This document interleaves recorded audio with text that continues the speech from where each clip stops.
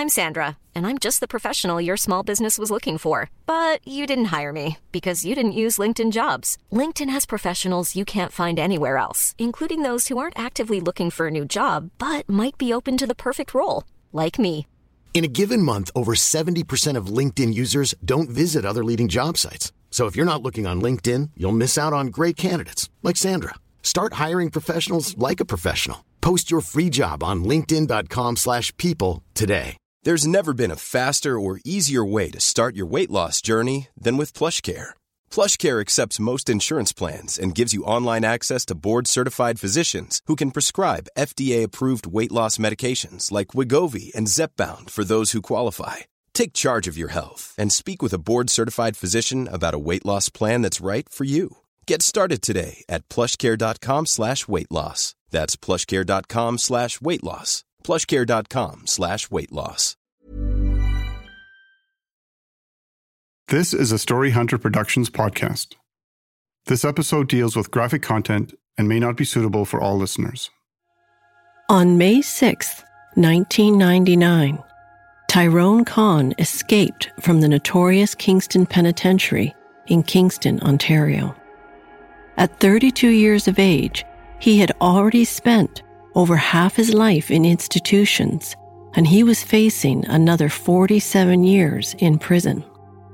No one had escaped from the decrepit limestone jail in over 41 years, but that wasn't going to stop Ty Kahn.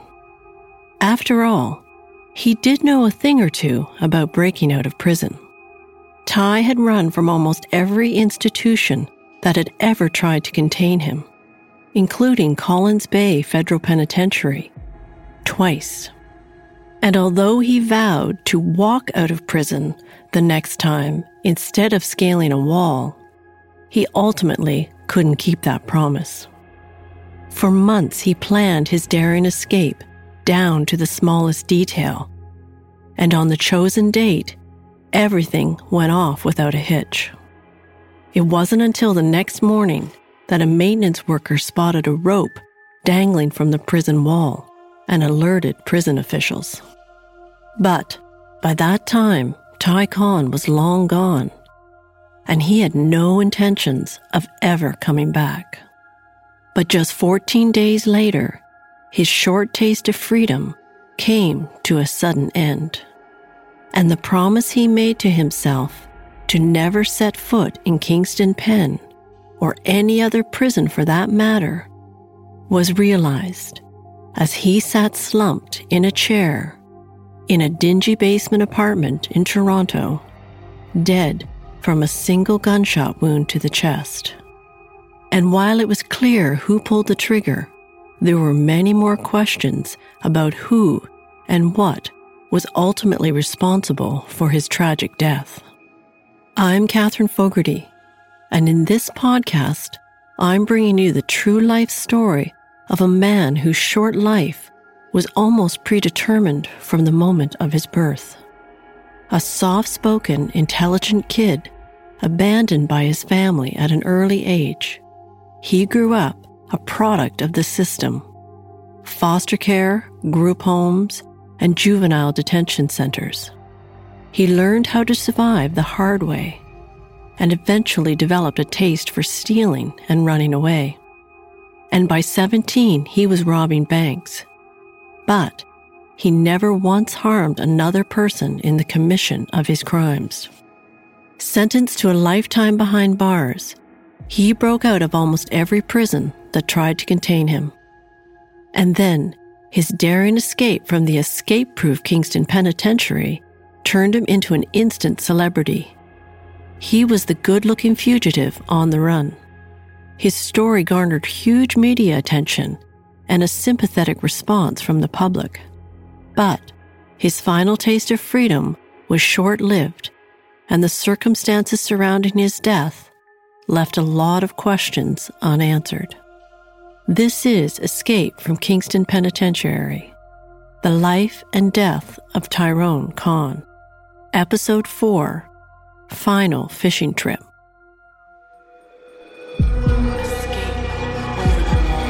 Tyrone Kahn, running away, juvenile delinquent. In the spring of 1998, Ty Cohn was desperate to get out of Millhaven Penitentiary. He had been there since the fall of 1995 and had endured countless riots and lockdowns. The Haven housed some of the most volatile and violent offenders in the system, and it had a reputation as one of the worst-run prisons in Canada. Because of the constant unrest in the prison, it became difficult for Ty to focus on his work and rehabilitation. And those were the two key things that were going to help him move into a less restrictive environment. Ty was serving a long prison sentence, and if he had any hopes of ever getting parole, he needed to get transferred to a medium security facility. But all of his requests were denied. Ty had a well-earned reputation for breaking out of prison, and it wasn't surprising that no warden was willing to take a chance that Ty had changed. But at 31 years of age, Ty felt that he had changed. Through his work with a prison psychologist and his supportive friendship with CBC producers Lyndon McIntyre and Teresa Burke, he had a better handle on the demons that had chased him since childhood. His adopted family had rejected him, and he had learned to survive by stealing and running away. But where had that ultimately gotten him? 47 years behind bars. Maybe, just maybe, there was something else for him, and he could have a future. Lyndon and Teresa were encouraging him to write a book, and he wanted to help other troubled kids avoid the same mistakes he had made. But nothing seemed possible in the foreseeable future if he didn't get out of Millhaven. Ty realized he was going to have to find another way out of his current predicament. And to no one's surprise, it involved another escape plan. In the spring of 1998, it turned out that Ty wasn't the only inmate who wanted out of Millhaven. 2 other inmates were planning a brazen breakout, and they wanted Ty's help. The inmates were planning to swallow parts of a razor blade in order to be taken to the Kingston Hospital. Once they got to the hospital, another recently paroled prisoner would be there waiting for them with guns to overtake the guards. Then, the 3 inmates would shoot their way out of the hospital if necessary. A gunfight in a hospital? It was a reckless plan that could put unsuspecting bystanders at risk, doctors, nurses, or other patients. Ty pretended to go along with their scheme, but he knew it was something he did not want to be part of. Ty had done a lot of bad things, but he had never physically harmed another person. He detested violence, and he wasn't prepared to be part of something that could result in innocent people getting hurt or killed. Ty was in a no-win situation.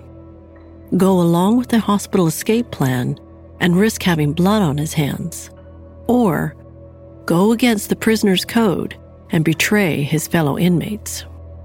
But maybe there was another option. If Ty went to the administration and told them about the conspiracy, it probably wouldn't take long for the other cons to figure out who had ratted them out.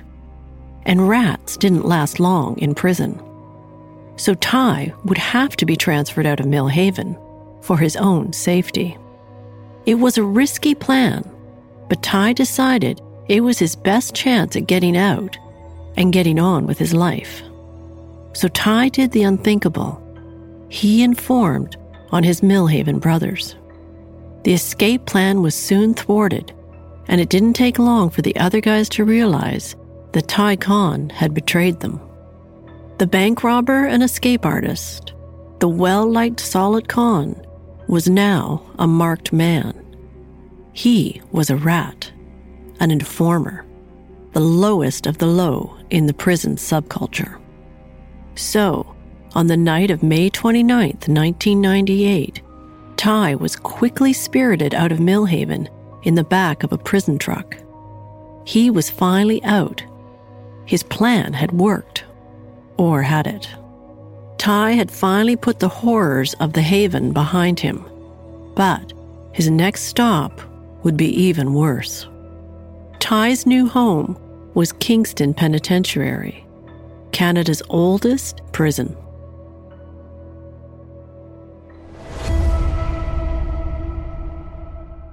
Built in 1834 on the western edge of Kingston, Ontario, Kingston Penitentiary had a long-standing reputation as the toughest 10 acres in Canada. Well known as the decrepit home of sex offenders and rat finks, it provided a protective custody environment for inmates who wouldn't survive in any other institutions. KP, as it was nicknamed, was a prison filled with the lowest of the low, and it was looked down on by inmates in other prisons. For Ty, being in Kingston Pen was hardly a step forward, and he questioned if he had done the right thing, exposing the hospital escape plan and thereby putting his life in jeopardy. Now he had the stigma of being an inmate at KP, and that in itself was dangerous. But his jailers at Millhaven had assured him that he wouldn't be there for long, and he really hoped they kept their word. There was no way Ty could continue his rehabilitation efforts in a place like Kingston Pen, and if he didn't get transferred to a medium security prison, his chances of parole were next to impossible. But fortunately, Ty did have some people on the outside who were ready to help. A young lawyer had taken up his cause and was trying to work out a deal with the Crown. If Ty pleaded guilty to some unsolved bank robberies, perhaps they could arrange a transfer to Warkworth Institution. And Ty's parole officer from Millhaven had also recommended a reclassification to medium security. Ty just needed approval from the administration at Kingston Pen and the green light from Warkworth. After 13 long years of incarceration, he was feeling hopeful. If he did well in a medium security setting, he could be paroled in 4 or 5 years. He could have a future. But as spring turned to summer and summer into fall, Ty was still behind bars at Kingston Penitentiary, and his darkest winter was just around the corner. As focused as Ty was on his future, it didn't mean that his past wasn't going to haunt him. Ty had a long history with Corrections Canada, and there were some people within the bureaucracy that hadn't quite forgiven Ty for his previous prison escapes. And one such individual was now in charge of Ty's living unit at Kingston Pen. Rob Clark had been Ty's case manager in Collins Bay when Ty absconded in 1989. That was the time Ty had escaped while on a day pass for his brother Max's grade 8 graduation. Rob Clark had developed a good rapport with Ty Conn at Collins Bay and had actually escorted Ty on 3 previous day passes. They had spent some good times together, and Rob had even met Ty's mom, Marion, during one of their outings. But when Rob Clark was unavailable on the day of the graduation, he sent someone else, and that was the day that Ty took off. Now, almost 10 years later, Ty's future rested in the hands of Rob Clark, and he wasn't prepared to reduce Ty's security level from maximum to medium. And while others were willing to give Ty the benefit of the doubt, Rob Clark had the last word, and he said no. Clark argued that Ty Conn was still at a high risk for escaping and reoffending.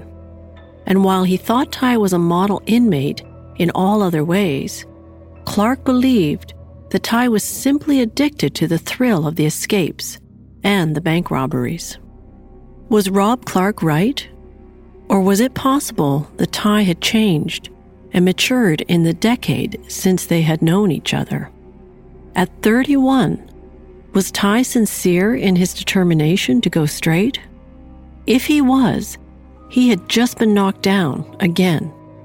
his transfer to Warkworth was denied, and he would remain in Kingston Pen for the foreseeable future.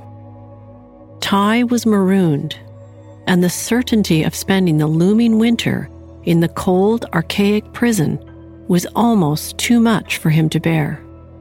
Depression quickly set in, and as the days got colder, Ty's thoughts grew darker.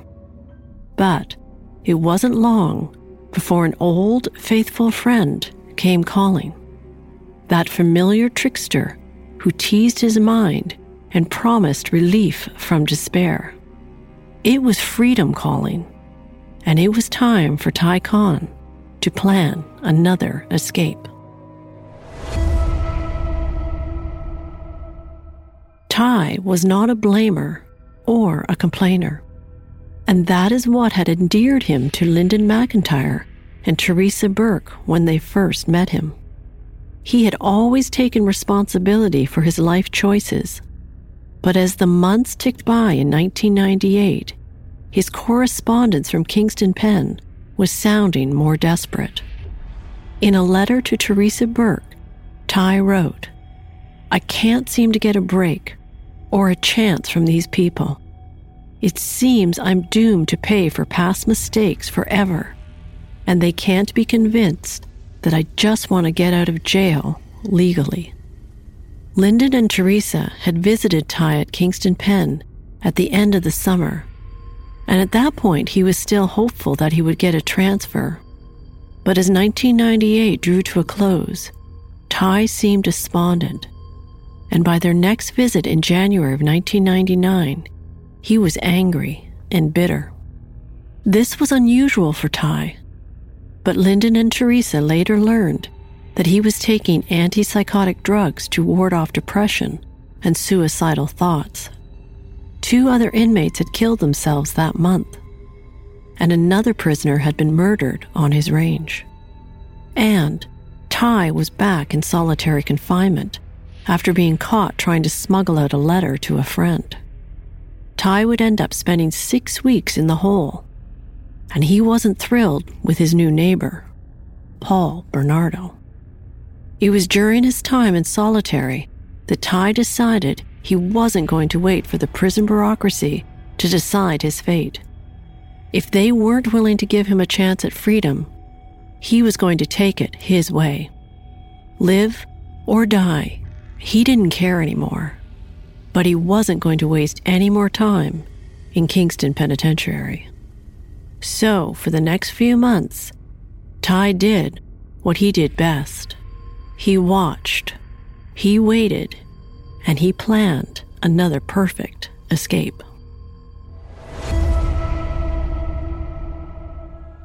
Ty was looking forward to the weekend of April 25th, 1999. His mom, Marion, was coming for a visit. In the past 14 years, since his biological mom had re-entered his life, Ty had finally gotten a glimpse of what it was like to be part of a loving family. And while he loved his ma, as he called her, they would sometimes clash, as many parents and children do. But his relationship with his brother Max was easy, and it was fun. Ty was the cool older brother, and he had a lot to share with Max. Max recalls some of their times together. I remember when I would visit him, we'd have pockets full of change so we could use the vending machines. And, I remember his favorite was bridge mixture. I remember getting those, and we'd all sit down and eat candy together and stuff like that. And so that was another one of my fond memories too. And when Max got older, he fondly remembers taking a very special someone into the prison to meet Ty. We went into the prison, Kingston, with my son at one point. They had my son's mother was with us. We were together at that point. They had. I remember passing him my son, and the awkwardness. I'm like, what the hell? Like, I'm like, you could Ty's face, right? Like, I don't know what to do with the kids. Like, yeah, just, here, Uncle Ty, right? And, I remember that. I was so happy about that, but I think it made him extremely uncomfortable. For Marion, seeing Ty locked up was difficult, and she was hopeful that one day he would get paroled. He was still a young man, and she knew he had a lot to offer the world if he got the chance. He was extremely intelligent, kind, and thoughtful. But on that particular April weekend in 1999, Ty seemed preoccupied, not his usual self. Marion knew that he often had trouble sleeping, so she put his restlessness down to fatigue. One evening she woke in the middle of the night, and she saw him staring out the window of the family visitation trailer. Sad, thought Marion, because at Kingston Pen there was nothing to look at besides the foreboding limestone walls that surrounded the penitentiary. Was Ty envisioning a life on the other side of those walls? Yes, he was. But on that particular evening, he was watching the dogs.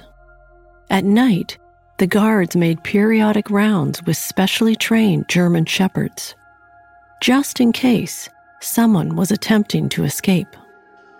What Marion didn't know while she watched Ty staring out the trailer window was that this would be the last time she would be visiting her son in Kingston Penitentiary, or any other prison for that matter.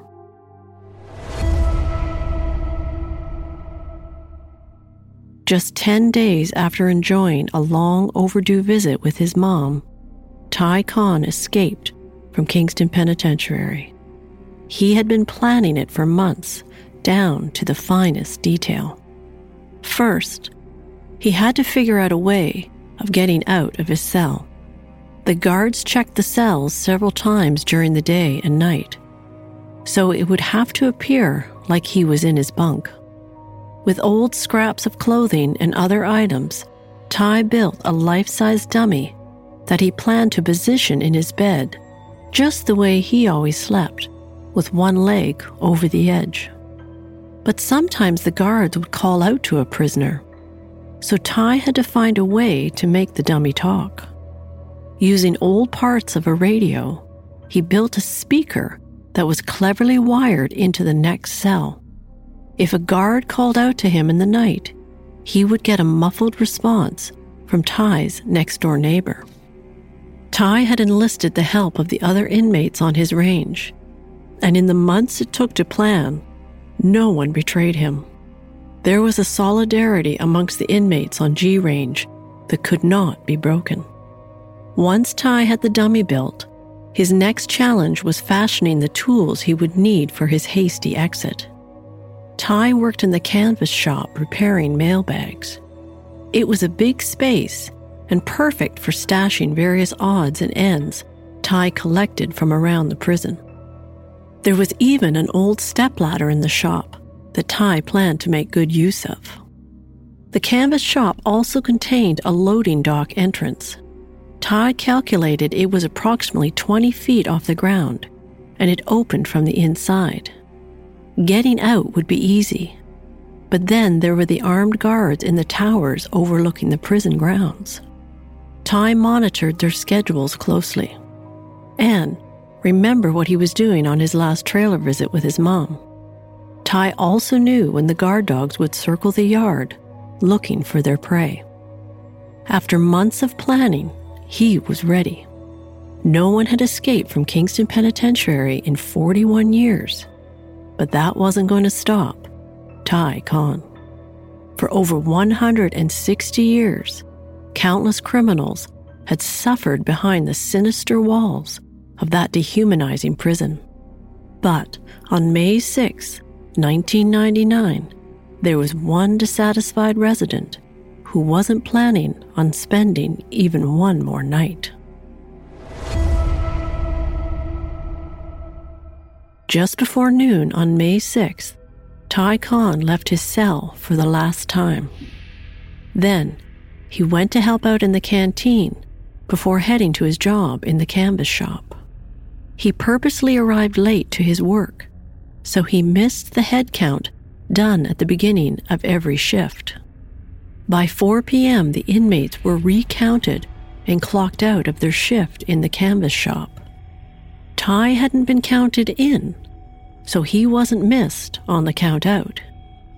He stayed behind and hid. When he was sure that no one would return, he began working on the old stepladder. With pieces of metal brackets and tape, he extended the length of the ladder to 27 feet. It was extremely flimsy, but it was the best he could do. While Ty worked away in the canvas shop, his fellow inmates on Upper G Range arranged the dummy and speaker wires in his cell.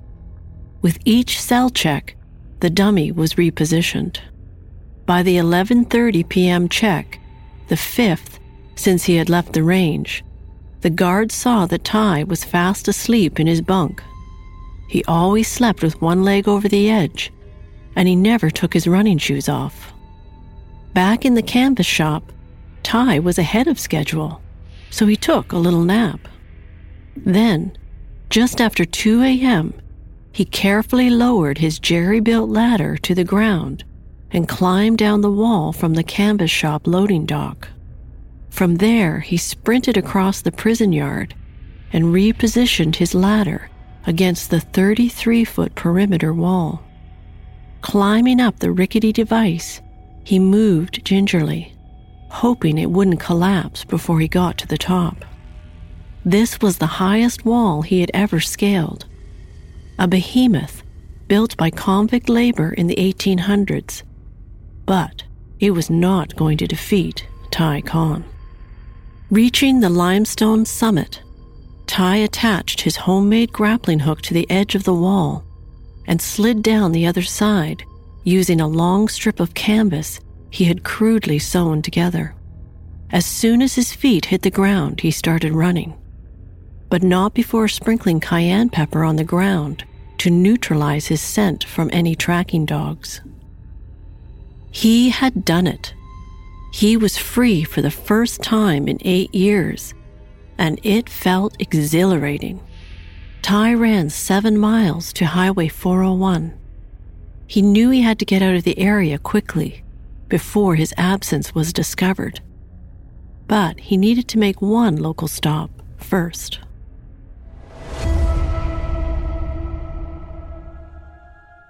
Friday, May 7th, 1999, was shaping up to be a busy day for Marion Chamberlain, but she was looking forward to a few days off.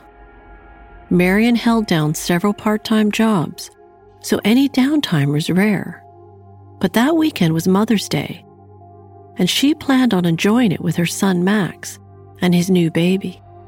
Marion was loving being a grandmother, and in fact, she had just received a silly Happy Grandmother's Day card from her other son, Ty. Just 10 days earlier, Marion had visited Ty at Kingston Penitentiary. She always looked forward to their weekend trailer visits. It was the best they could do given the circumstances, since it didn't look like Ty was getting out of prison for a very long time. Since reconnecting with Ty 14 years earlier, Marion had worked hard at maintaining a positive relationship with her eldest son. She had missed the first 18 years of his life and still felt guilt and shame for abandoning him so many years ago. But at the time, she was a naive young girl, and everyone told her it was in her son's best interest to let him go and have a chance at a better life with another family. Sadly, it turned out that Ty's childhood had been anything but ideal. The Picton Children's Aid Society had allowed him to be adopted into a dysfunctional family where he was abused and neglected. Then, 5 years later, like an unwanted dog, he was returned to the social services agency and dumped into the foster care system. And from that moment on, Ty's life became a series of locked doors in institutions. He learned to adapt by stealing and running away, and by the time he was 17, he was serving time in a federal penitentiary for armed robbery. But Marion didn't care. She knew her son was an intelligent and kind man who had never harmed another person in his life. She loved Ty no matter what.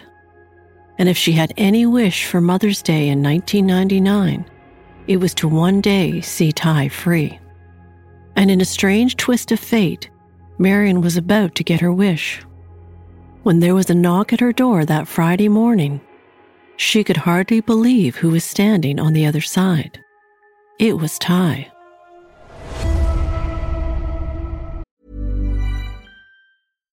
Hi, I'm Daniel, founder of Pretty Litter. Cats and cat owners deserve better than any old-fashioned litter. That's why I teamed up with scientists and veterinarians to create Pretty Litter. Its innovative crystal formula has superior odor control and weighs up to 80% less than clay litter. Pretty Litter even monitors health by changing colors to help detect early signs of potential illness. It's the world's smartest kitty litter. Go to prettylitter.com and use code ACAST for 20% off your first order and a free cat toy. Terms and conditions apply. See site for details. If you're looking for plump lips that last, you need to know about Juvederm lip fillers. With Juvederm Volbella XC and Juvederm Ultra XC, your lip look, whether it's subtle or bold, can last up to 1 full year with optimal treatment and no additional maintenance. Find a licensed specialist and see if it's right for you at Juvederm.com today. That's JUVEDERM.com. Add fullness to lips in adults over 21 with Juvederm Volbella XC or Juvederm Ultra XC. Do not use if you have severe allergies or a history of severe allergic reactions, or if you're allergic to lidocaine or the proteins used in Juvederm. Tell your doctor if you have a history of scarring or taking medicines that decrease the body's immune response or that can prolong bleeding. Common side effects include injection site redness, swelling, pain, tenderness, firmness, lumps, bumps, bruising, discoloration, or itching. As with all fillers, there's a rare risk of unintentional injection into a blood vessel, which can cause vision abnormalities, blindness, stroke, temporary scabs, or scarring. For full, important safety information, visit Juvederm.com. Since 2013, Bombas has donated over 100 million socks, underwear, and T-shirts to those facing homelessness.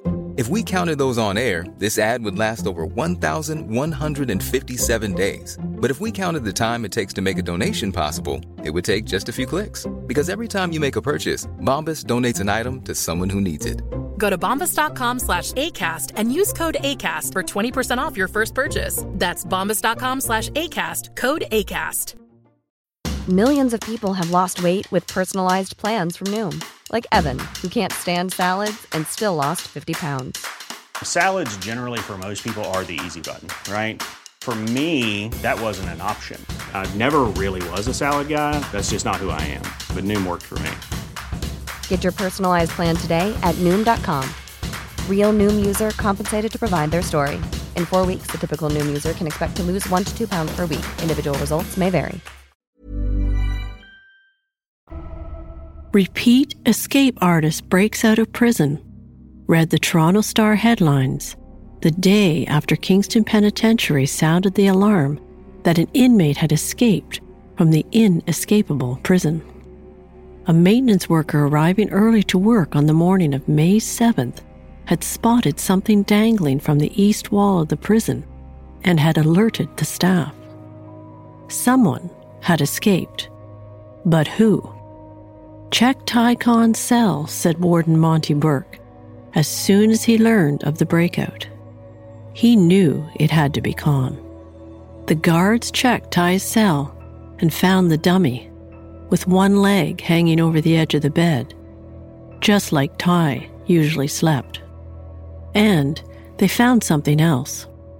On his wall calendar, Ty had written a note. May 6th, fishing trip, 1999. A humorous reference to his prior fishing trip in 1991 from Collins Bay Penitentiary. The administration was furious, and they were embarrassed. How could Ty Khan have fooled them again? There would be a full internal investigation, and some guards would be suspended over the incident. But for now, they wanted their runaway prisoner apprehended. The police announced Ty Khan was on the run and should be considered armed and dangerous. The press were quick to pick up on the story, since no one had gone over the wall at Kingston Pen since 1958. So who was this guy? And how had he managed to escape from Canada's most secure prison? As people soon learned, Tyrone Khan was a good-looking 32-year-old serial bank robber. In fact, he'd been holding up financial institutions in southeastern Ontario since he was 17. But there was more. He was also Canada's most successful prison escapee. His illegal exit from Kingston Pen was his third escape. It seemed as though the country's finest federal prisons just couldn't contain him. This was definitely front-page news. But when some industrious reporters dug a little further, they soon discovered there was much more to the story of the handsome bank robber on the run. Ty Cohn had been institutionalized since he was 11 years old. Foster homes, group homes, juvenile detention centers, and finally prison. He had never been violent in the commission of his crimes, yet he was serving a 47-year prison term. How was that possible? People who knew him spoke about how likable he was and how he didn't belong in prison. He had done some bad things, but if anyone deserved another chance, it was Ty Cohn. Even the warden of Kingston Penitentiary wanted to help him. 5 days after Ty's brazen escape, Monty Burke made an emotional appeal to Ty Cohn. He was asking Ty to turn himself in before it was too late. Warden Burke said he would personally help Ty get his life together for a future parole date if he voluntarily returned to the prison. But there was one condition to the warden's offer. If Ty reoffended, the deal was off. Soon, Ty's image and complicated backstory was in every newspaper across Canada. The Toronto Star had christened him King Cohn, and people were cheering him on. Ty was suddenly famous, but that was not necessarily a good thing. His notoriety was making it much harder for him to hide.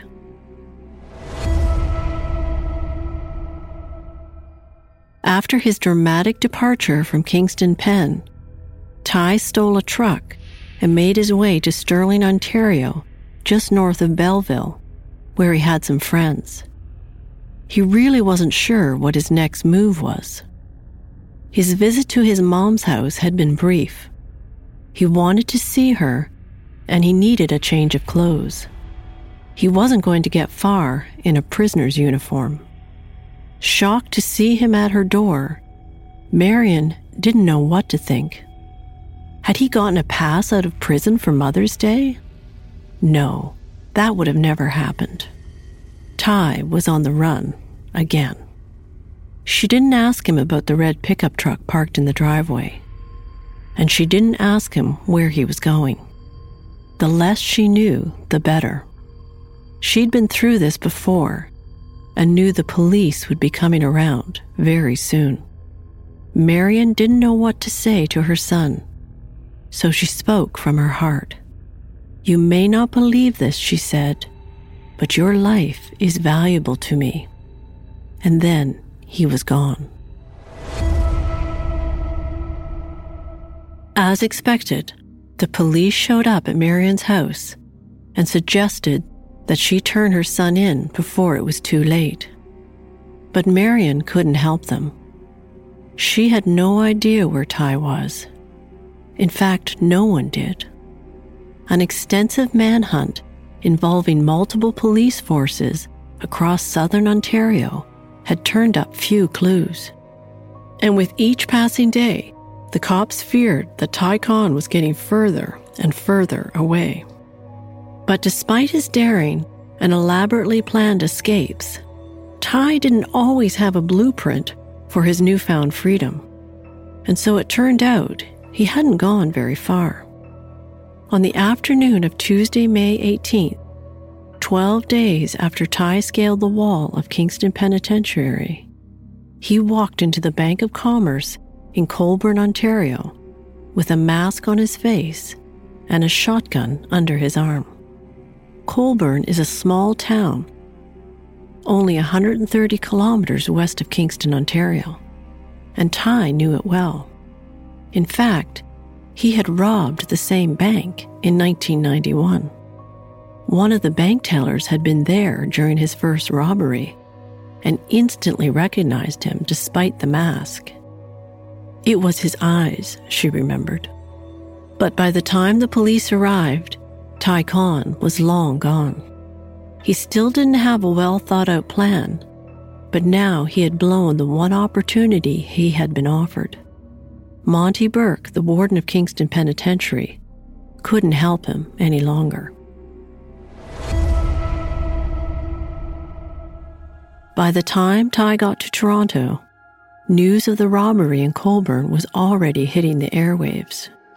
He needed another place to hide for a few days, but the constant press attention had scared away many of his ex-con friends and old standbys. His half-brother Max was living in Toronto with his partner and their new baby, but Ty didn't want to risk their safety by showing up at their doorstep. But he did call. I remember Ty telling Mom that I'm not going to bring any heat on Max. So, he was, he's staying at bay, but at least he called me and was able to reach out, say that he was all right at the time. He called me at the dealership and that I was working at. I remember at my desk. So, call from Max Chamberlain, line 2. So I go over to my desk and pick up line 2 and be like, "Hi, Max Chamberlain speaking. How may I help you?" And I was like, "Hey, man, how's it going?" Immediately, right? I'm like looking around. I'm like, "Okay, I can speak," and it was just started me talking. I'm like, "Are you okay?" He's like, yeah. I said, and I hated doing this, but the fact that I'm like, all right, I'm supposed to tell you this, that you need to turn yourself in and everything. Max was glad that Ty was okay, but there wasn't much more he could do for him. The police were already staking out his house. We've had police visit the apartment, and the only time they would show up was when I wasn't there. My son was not even a year old yet. Police would come visit, and I remember seeing them out on the street in their unmarked car. I'm like, come on, be a little less obvious, would you? What Max didn't know at the time was that Ty wasn't far away. He was holed up in a shabby basement apartment in Toronto's West End. Desperate for a hideaway, Ty had contacted an old acquaintance from prison. Paulo Teixeira wasn't the kind of guy that Ty would have normally been friends with on the inside. He was a heroin addict. But Ty was running out of options. Paulo and his girlfriend Sandy lived in a basement apartment at 101 Alberta Avenue, and they liked to party. So when Ty showed up with $13,000 in cash from his recent bank robbery, the three of them went on the town. With a newly shaved head and blue contact lenses, Ty hoped that he wouldn't be recognized. Most of the pictures of him in the newspapers were when he was much younger. For 2 days, Ty and his new roommates partied hard. Ty was excited to be back in the big city, but he talked about moving on to Halifax. He'd been there during his escape in 1989, and he had great memories. He felt safe there. On the night of May 19th, Teresa Burke's phone rang, waking her from a restless sleep. Since Ty Cohn had escaped from Kingston Pen on May 6th, the CBC reporter was hoping her friend would reach out. She knew he had been in a dark place the last time she visited him, but she didn't think he would escape again. The call went dead before she could answer it, but she called the number back and a strange woman answered. Then she handed the phone to Ty. Teresa and Ty talked for 2 hours. He told Teresa that during his last stint in solitary confinement at Kingston Pen, he had acquired some drugs and he planned to commit suicide. After 14 years in prison, he was done. But then, he decided if he was going to die, he might as well die trying. So he planned his escape. He said that no matter what his future held, it was better than spending another day in prison. Ty also told Teresa that he had left a note on his computer explaining everything. and if anything happened to him, he wanted her to read it. Teresa never got the note. After Ty hung up the phone from Teresa, he continued to party. Ty had never been into drugs, but took some that night. By the next day, May 20th, Ty was ill. Was it from the drugs or something else? He didn't know. He just knew he was getting sicker as the day wore on. His time with Paulo and Sandy had worn thin, and he knew it was time to move on. They were acting weird. After a few desperate calls, Ty finally arranged to stay at another hideaway that night. But still feeling sick, he ended up falling asleep in the dingy apartment. When he finally woke up, it was nighttime, and he was by himself. Paulo and Sandy were nowhere to be found. But he would soon discover he wasn't alone. There were plenty of others outside of the apartment, and they were just waiting for him to stir. Pam Houston lived in the upstairs apartment at 101 Alberta Avenue. She didn't know Paulo and Sandy, her downstairs neighbors, too well, but she knew they liked to have a good time. She would often see strange people coming and going from their apartment, but still, they were friendly enough, and sometimes they bought treats for her kids. In fact, the guy with the shaved head, who had been staying there for a few days, had bought candies for a bunch of the neighborhood kids. Pam was just making her kids some dinner around 8:30 that Thursday night in May when she got a strange call from Paulo. He sounded frantic. He didn't explain why, but he told her she needed to get out of her apartment right away. Pam grabbed her kids and hurried out of the house. And as soon as she was on the street, she saw the cars. Unmarked cop cars. And there were a lot of them. By 9 p.m. on Thursday, May the 20th, 1999, Ty Cohn was caught. Dozens of heavily armed police had surrounded the house on Alberta Avenue. He had nowhere to go, and he was told to come out unarmed. Ty shouted back. He had no intentions of giving up. He said he would rather die than go back to prison. He had a gun, and he would use it on himself if they tried to come in. But he wanted them to know that he had no desire to hurt anyone else. A police negotiator tried to reason with Ty. He said he didn't want to see anyone get hurt either. But then, without warning, the police fired a stun grenade into the apartment. The explosive device was meant to temporarily disorient, blind, and deafen him. But Ty managed to crawl through the smoke and find his gun. Then they fired rubber bullets at him, but Ty didn't go down. Realizing that they were in the midst of a difficult standoff, the police negotiator asked Ty if he wanted anything. Yes, he said. He wanted to make a phone call. Teresa Burke got home just before midnight on that Thursday evening. She noticed there was a phone message.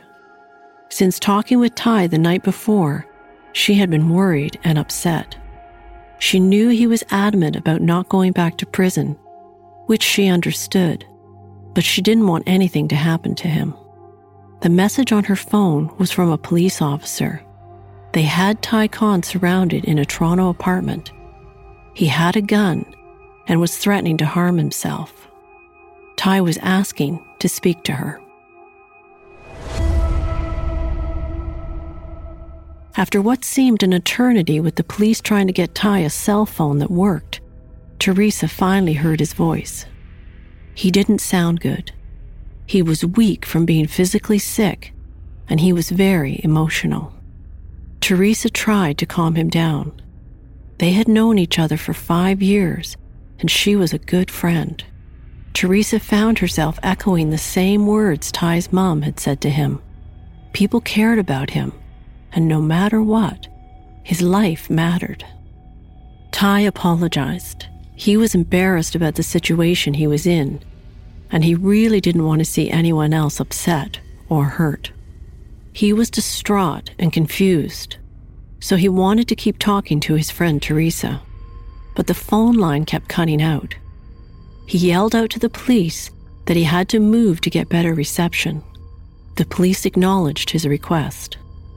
Moving across the apartment, he then sat down in a chair and asked Teresa if she could hear him better. She could, but then his next words cut out. Teresa heard a muffled sound, a pop, and then the cell phone hitting the floor. Their call had lasted 13 minutes. Ty Cohn was dead. Ty's brother Max remembers getting the call that they had found him. I remember I ended up falling asleep on the couch, and my father was there with us at the time, and I guess he got the call, and he woke me up. He said that they got Ty. They got Ty. All groggy-eyed and tired, and I was like, well, was he all right? And it was, no, he's not. Ty had died from a single gunshot wound to the chest at close range. Had he taken his own life? Did he finally decide that a quick death was better than a lifetime in prison? The initial press reports certainly seemed to imply just that. But for those who loved him, his family, his friends, they knew there was much more to the story. The police would later reveal that it was likely that Ty had shot himself accidentally while trying to sit down in the chair to get better cell phone reception. But he was weak and disoriented. He had a shotgun in one hand and the phone in the other. Then something happened and the gun went off. Ty Cohn did not commit suicide. Ty's brother has had many years to think about what happened in that dingy apartment on the night of May 20th, 1999. This is my opinion.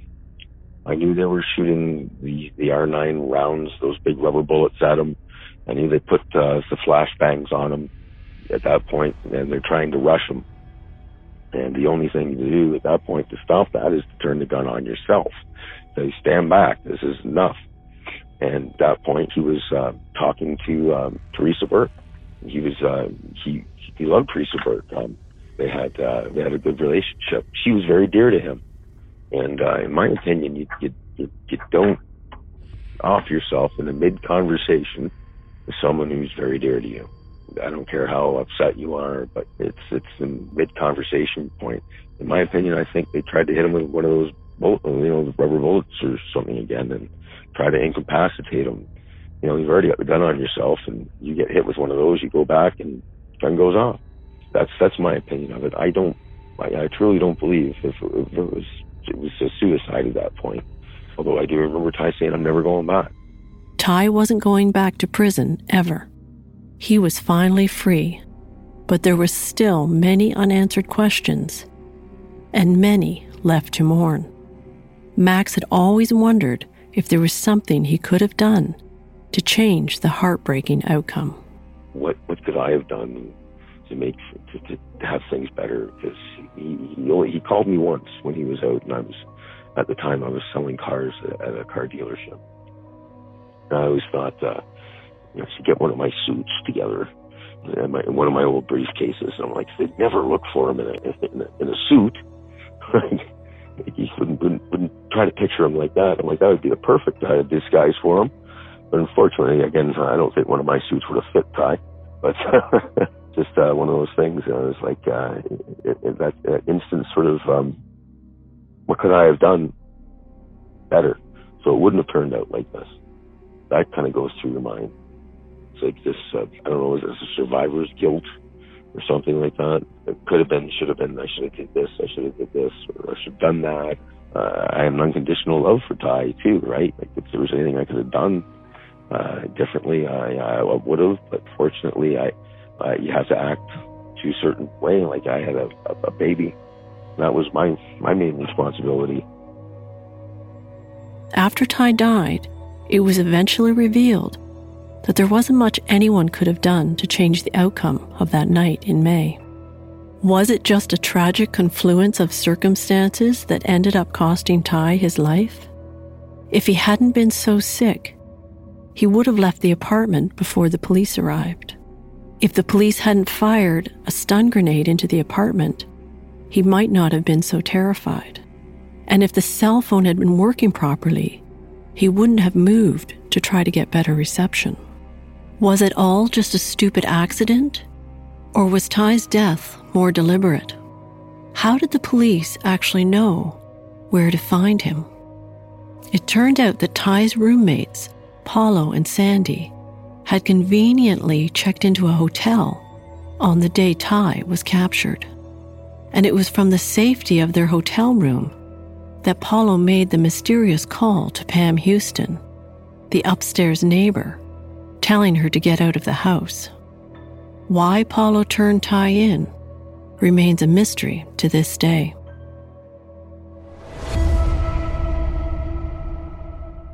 On May 29th, 1999, a sunny spring day, a large and somber crowd gathered in a Belleville church to say goodbye to Ty Cohn. Marion Chamberlain was there to say goodbye to her eldest son, the beautiful blonde-haired boy she had lost so many years ago, only to find him again after so many others had let him down and hurt him. Max Chamberlain was there too. He was 11 when he found out he had an older brother, and what a cool brother he was. But Ty never wanted Max to follow in his footsteps, and Max never did. Amongst the many other mourners in the church that day were CBC journalists Lyndon McIntyre and Teresa Burke. I know Ty thought of himself and his life to be great failures, said Lyndon McIntyre during the eulogy to his friend. But he was wrong. As a human being, Ty was one of the most successful people I know. Lyndon McIntyre then concluded his eulogy with words from a letter Ty Cohn had written to him. Quote, "My escapes are a way of stealing back some of the time I have lost. And whenever I get out, I do my best to collect the widest variety of experiences so that I can recall them later when I'm locked up." End quote. During his prison escape in 1989, Ty had traveled to the east coast of Canada. Learning that his biological father was from Newfoundland, he felt an affinity towards the Maritimes. And he once told his mother, Marion, that if anything were to happen to him, he wanted to be cremated and he wanted his ashes scattered in the wind. So, in honor of her son, Marion asked another Maritimer to take Ty's ashes to the East Coast. On July 17, 1999, Lyndon McIntyre returned Ty Cohn to the sea just off the west coast of Cape Breton. Final fishing trip, 1999. In 2001, Lyndon McIntyre and Teresa Burke released a book about their unique friendship with a young, well-spoken inmate they met in a federal prison in 1994. Titled, "Who Killed Ty Cohn?" the book reveals the story of a man whose short, tragic life was almost predetermined from the moment of his birth. And while it was clear who pulled the trigger on that fateful night in May of 1999, many others were ultimately responsible for his death. Ty Cohn will always be Max Chamberlain's big brother. He had a decent heart. He trusted people, and he always seemed to get the backlash on it. And I just hope, for as a kid that was in the same situation as Ty, I would hope that somebody would be able to give the kid a break, show him that not all people are out to get them or want to punish them, or there's people that do care.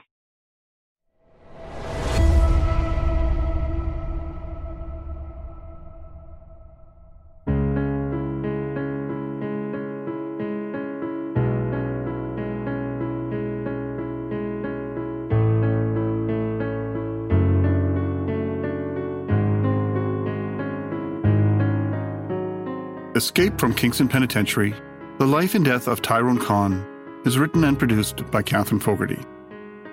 Audio production is by Daniel Borgers at Borgers Music. A special thank you to Max Chamberlain. This is the Story Hunter Productions podcast. Visit us at storyhunterpodcast.com and sign up for our newsletter to get more information and updates about new podcasts. And check us out on Facebook, Instagram, and Twitter. If you enjoyed this story and others, please subscribe on Apple Podcasts or your favorite podcast app, and feel free to leave us a review. We appreciate you listening.